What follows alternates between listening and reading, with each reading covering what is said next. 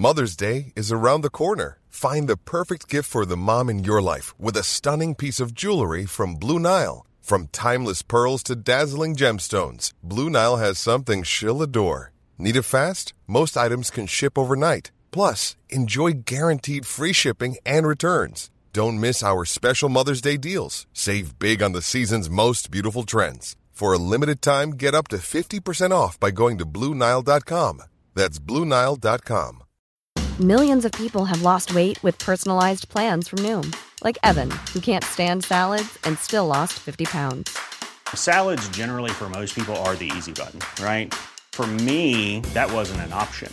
I never really was a salad guy. That's just not who I am. But Noom worked for me.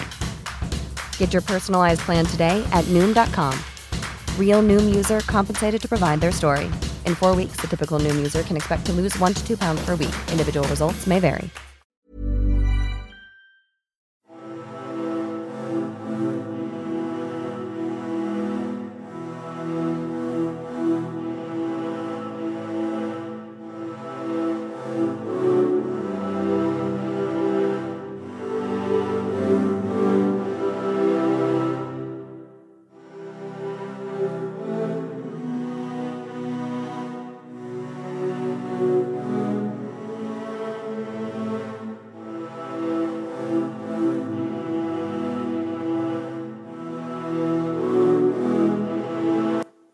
Hi there, and welcome again to the Explaining History podcast.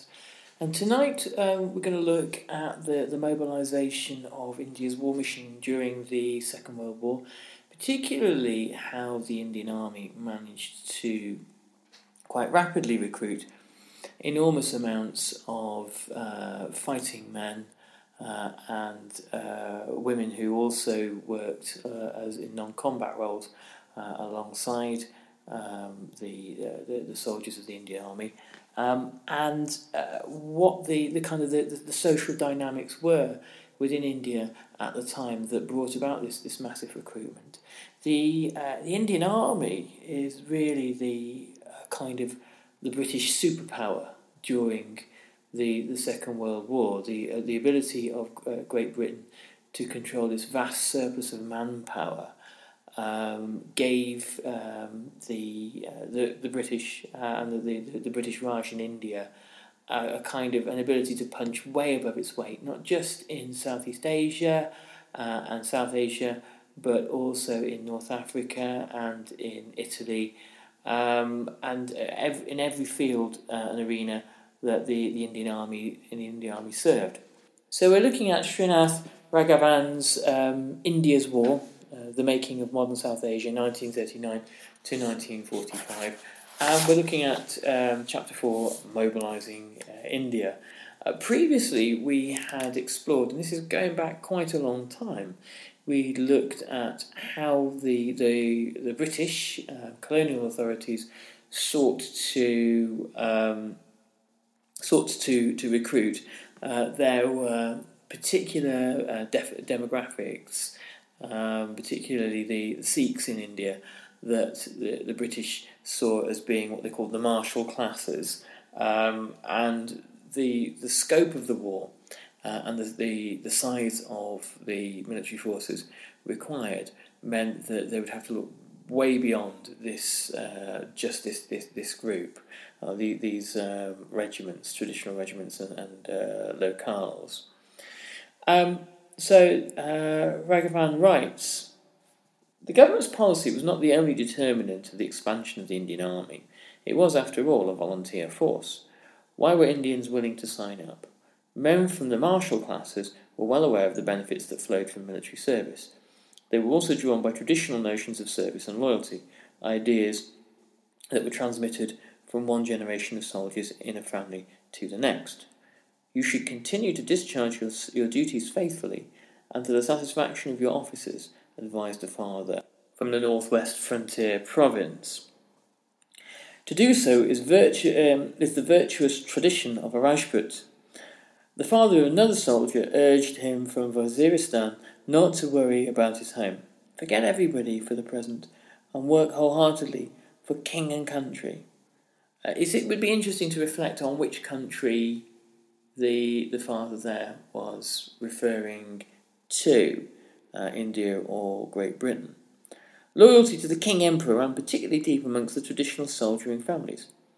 Following the 4th Indian Division's victorious run in Tunisia, a soldier wrote home, "Our beloved King, God save him, has conquered this country." Another senior soldier was ecstatic at having seen the King in Egypt. "You have seen His Majesty in the pictures, whereas I have seen in person with my beloved eyes and purified my thoughts and soul." That shows us some kind of perhaps slightly unexpected responses to the British colonial administration and the George VI, who was King of Great Britain and Emperor of India.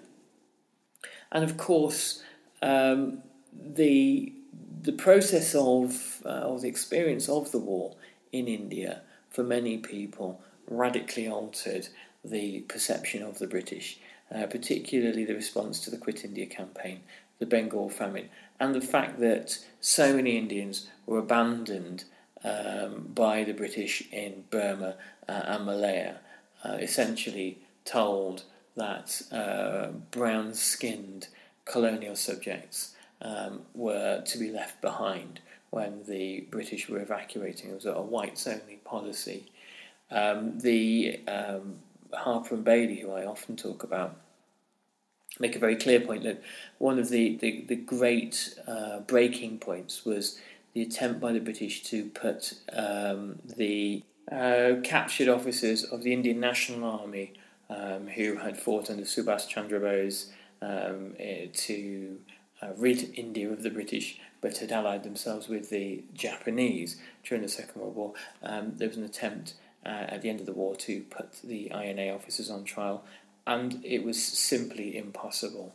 There wasn't a juror in the land that was remotely interested in convicting them, and it became almost impossible to the point of a breakdown of law and order, a breakdown of the willingness of officers to enforce the law when it came to that. And this was a kind of the evaporation of British authority. And without the ability of having a huge army at their disposal, very quickly the British designs to recolonise its Southeast Asian empire crumble to dust. So this goes to show you how powerful this force was in Asia in helping to establish and maintain British rule. Recruits from the non-martial classes, writes Raghavan, who swarmed to the army, had more prosaic reasons. "I joined the army," confessed a South Indian soldier, "in order that I may get rid of this accursed devil of unemployment so very prevalent in India." Beyond the mere opportunity of employment was the belief that the army looked after its own.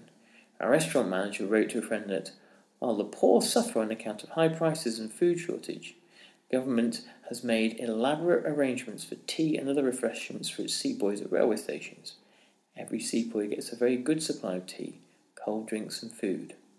In the past, the army's doors were firmly shut to Indians from such backgrounds. Now it was desperately looking for recruitable men. So, as has often been said, there were, even in Great Britain, there were men who saw the option of continued unemployment in the poverty black spots of the country, or joining the army. 50,000 soldiers from Ireland, from the Irish Free State, later the Republic of Ireland, joined the British Army, not out of any great filial love for the British, but out of the fact that in a poor and depression-hit country like Ireland, the wages in the British Army were highly attractive, and they helped to send money home and remit money back to families in Ireland.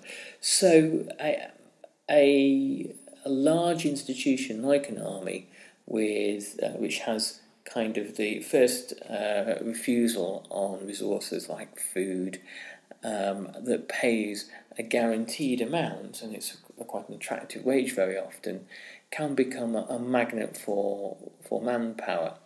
It's interesting in the book that it says that previously those considered the non-martial races, people of kind of lower caste origin, people, soldiers from non-princely state and non-martial parts of India, had often been discouraged. That's because other than, for the most part, the Indian army didn't need to be that big. And it was a way, if you invited anybody in a caste-ridden society like India, it was a way of downgrading and diluting the prestige appeal of the army to those professional soldiers and those martial classes who were already present within it. So, for the sake of maintaining the army's kind of exclusivity and prestige, the previously non-martial soldiers had been excluded. Advise Ram Singh to join the army, wrote a soldier from the state's forces. He will surely be selected. At present, training period is not more than 3 months. We're in need of every type of soldiers. Particularly attractive was the opportunity to serve in technical and logistic services such as signals, electrical and mechanical engineers, the supply and ordnance corps. Earning while learning enabled recruits to pick up skills that would stand them in good stead for a civilian job market after the war. India undergoes its own kind of industrial revolution during the Second World War. The manufacturing base of India has to radically transform itself in order to supply the equipment and the foodstuffs, the transport infrastructure and everything else that not just armies fighting in Asia, but armies fighting in North Africa and Italy needed. So India was essentially fighting its own global war and needed to radically change its the organisation of its industry in order to do that. Even as Japanese planes buzzed over Indian skies, few lining up to join the army seemed to be driven purely by patriotism, writes Raghavan. Recruiting officers realised that volunteers were keener on knowing the scope for personal gain. The authorities agreed that it was best not to use emotional appeals to patriotism, especially in politically advanced areas. Best to rely on the solid practical advantages of joining the army. A job offered decent pay, a pension, a good post-war employment prospect was the bottom line for the army as well as for the recruits. Yet ballooning demand for troops forced the government to rely on a range of techniques for recruitment. In the first 2 years of the war, recruitment had been undertaken solely by the army without any involvement of civilian or local authorities. So this meant that the army's kind of ability to propagandise effectively, to know the attitudes, mentalities, thoughts and outlooks of local people was pretty limited. So, for example, the army was ignorant of the attitudes of local villagers, and local villagers were quite ignorant of the army itself. A civil servant in Morabad district in the United Provinces in December 1941 said, I asked one chap if he'd ever heard of Hitler, Budmash, which means an unscrupulous or villain, and he said he supposed it must be the new Patwari, which meant the village accountant. Ready to pop the question? The jewelers at BlueNile.com have got sparkle down to a science with beautiful lab-grown diamonds worthy of your most brilliant moments. Their lab-grown diamonds are independently graded and guaranteed identical to natural diamonds, and they're ready to ship to your door. Go to BlueNile.com and use promo code LISTEN to get $50 off your purchase of $500 or more. That's code LISTEN at BlueNile.com for $50 off. BlueNile.com, code LISTEN. Millions of people have lost weight with personalized plans from Noom. Like Evan, who can't stand salads and still lost 50 pounds. Salads generally for most people are the easy button, right? For me, that wasn't an option. I never really was a salad guy. That's just not who I am. But Noom worked for me. Get your personalized plan today at Noom.com. Real Noom user compensated to provide their story. In 4 weeks, the typical Noom user can expect to lose 1 to 2 pounds per week. Individual results may vary. Hey, it's Paige DeSorbo from Giggly Squad. High quality fashion without the price tag. Say hello to Quince. I'm snagging high-end essentials like cozy cashmere sweaters, sleek leather jackets, fine jewelry, and so much more. With Quince being 50 to 80% less than similar brands. And they partner with factories that prioritize safe, ethical, and responsible manufacturing. I love that. Luxury quality within reach. Go to quince.com/style to get free shipping and 365-day returns on your next order. Quince.com/style. By early 1942, the army had reached a point where it realised it couldn't attempt to carry on with using its own recruitment methods. It needed assistance. It needed outside assistance, or it wasn't going to get anywhere near the level of the level of recruitment required. Conferences between the civilian government and the army were held to consider recruitment policies. One idea that was adopted was to name new regiments and battalions after the classes that comprised them. Another was to give financial incentives, honours and recognition to civilians who helped with the recruitment drive. A third offer was to adopt techniques of modern marketing to attract potential recruits. And, of course,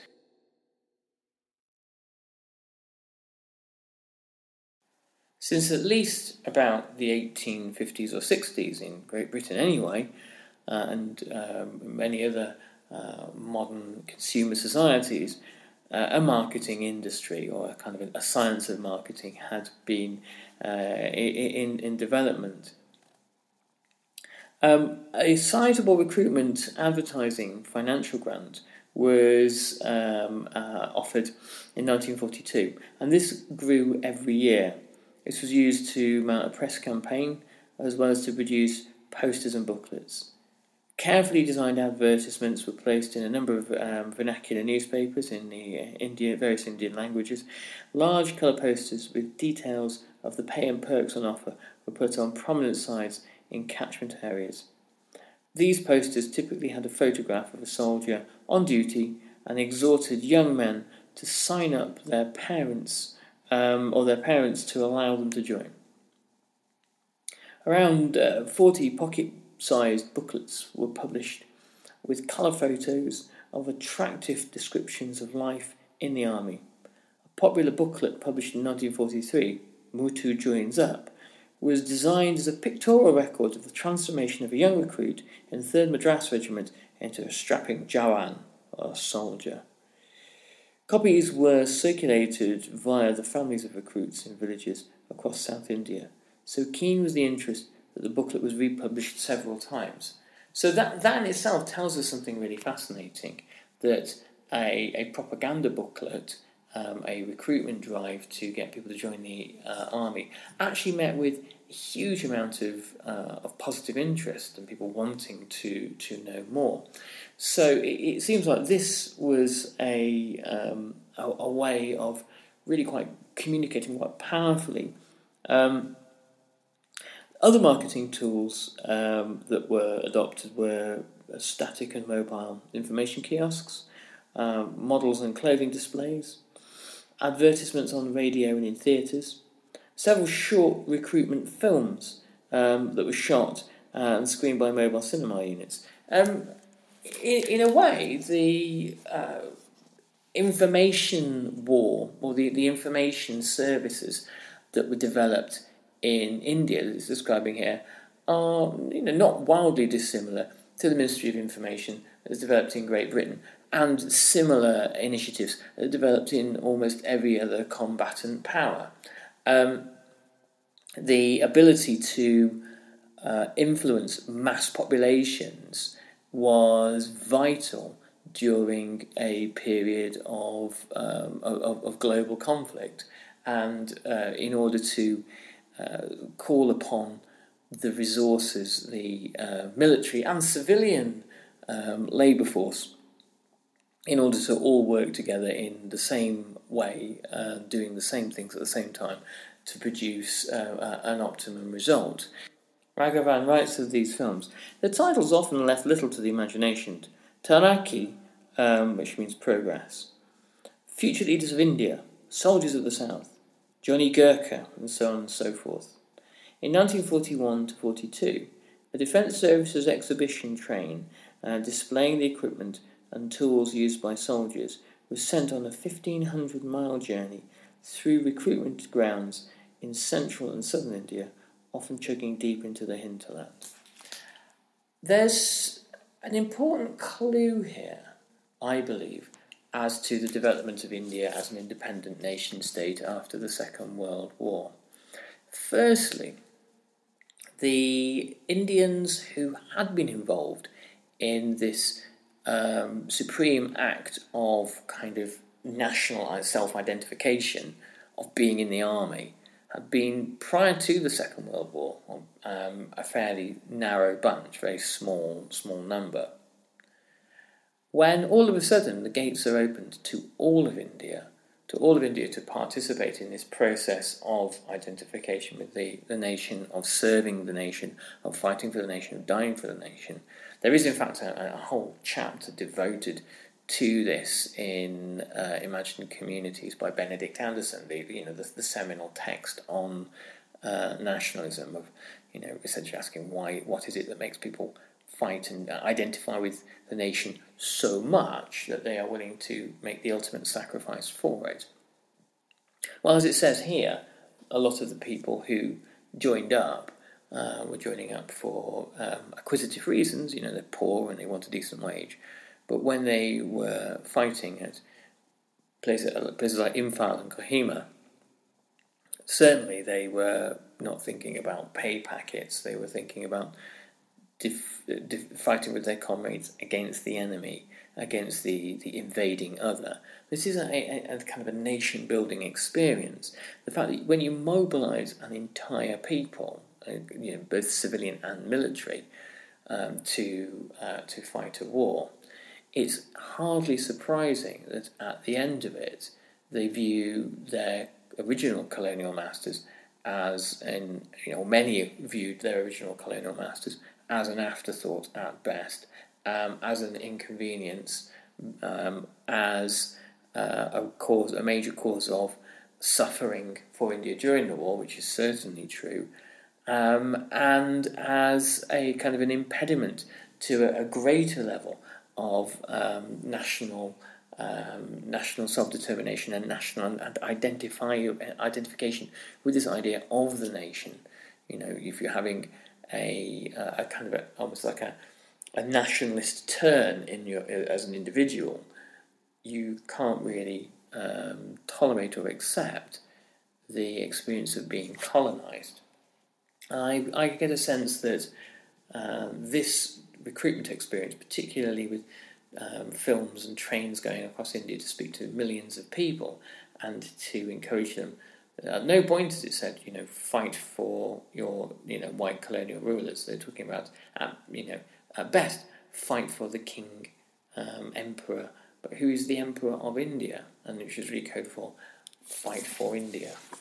Raghavan writes, despite its best efforts, the army continued to struggle to meet its targets. Several factors were at play. First, there was competition with the civilian labour market.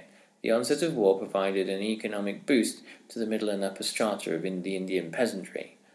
After a decade of depressed agricultural prices, the demands of war led to a boom. This trickled down to tenants, farm labourers and artisans as well. In consequence, there was a marked reluctance, even among the martial classes, to leave the land.